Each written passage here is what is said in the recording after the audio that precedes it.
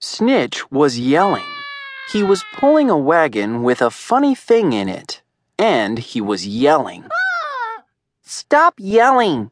yelled his brother Wizard. "Stop yelling!" yelled his friend Skinny. "Stop yelling!" yelled his friend Tubby. Snitch stopped yelling. It was very quiet. The little noise in the wagon sounded like a loud cry. Meow! There, in an old bird cage, sat Mildred. Mildred was Snitch's cat. "I'm keeping her safe," Snitch said. "Somebody might steal her." "Who wants old Mildred?" Tubby said. "She's dumb."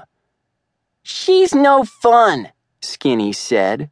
"She makes too much noise," Wizard said. "She's nice," Snitch yelled. "I love Mildred." "Nobody is going to steal Mildred," Wizard said.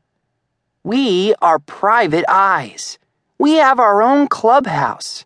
We have a sign on the door. Nobody will steal anything. Take my word for it."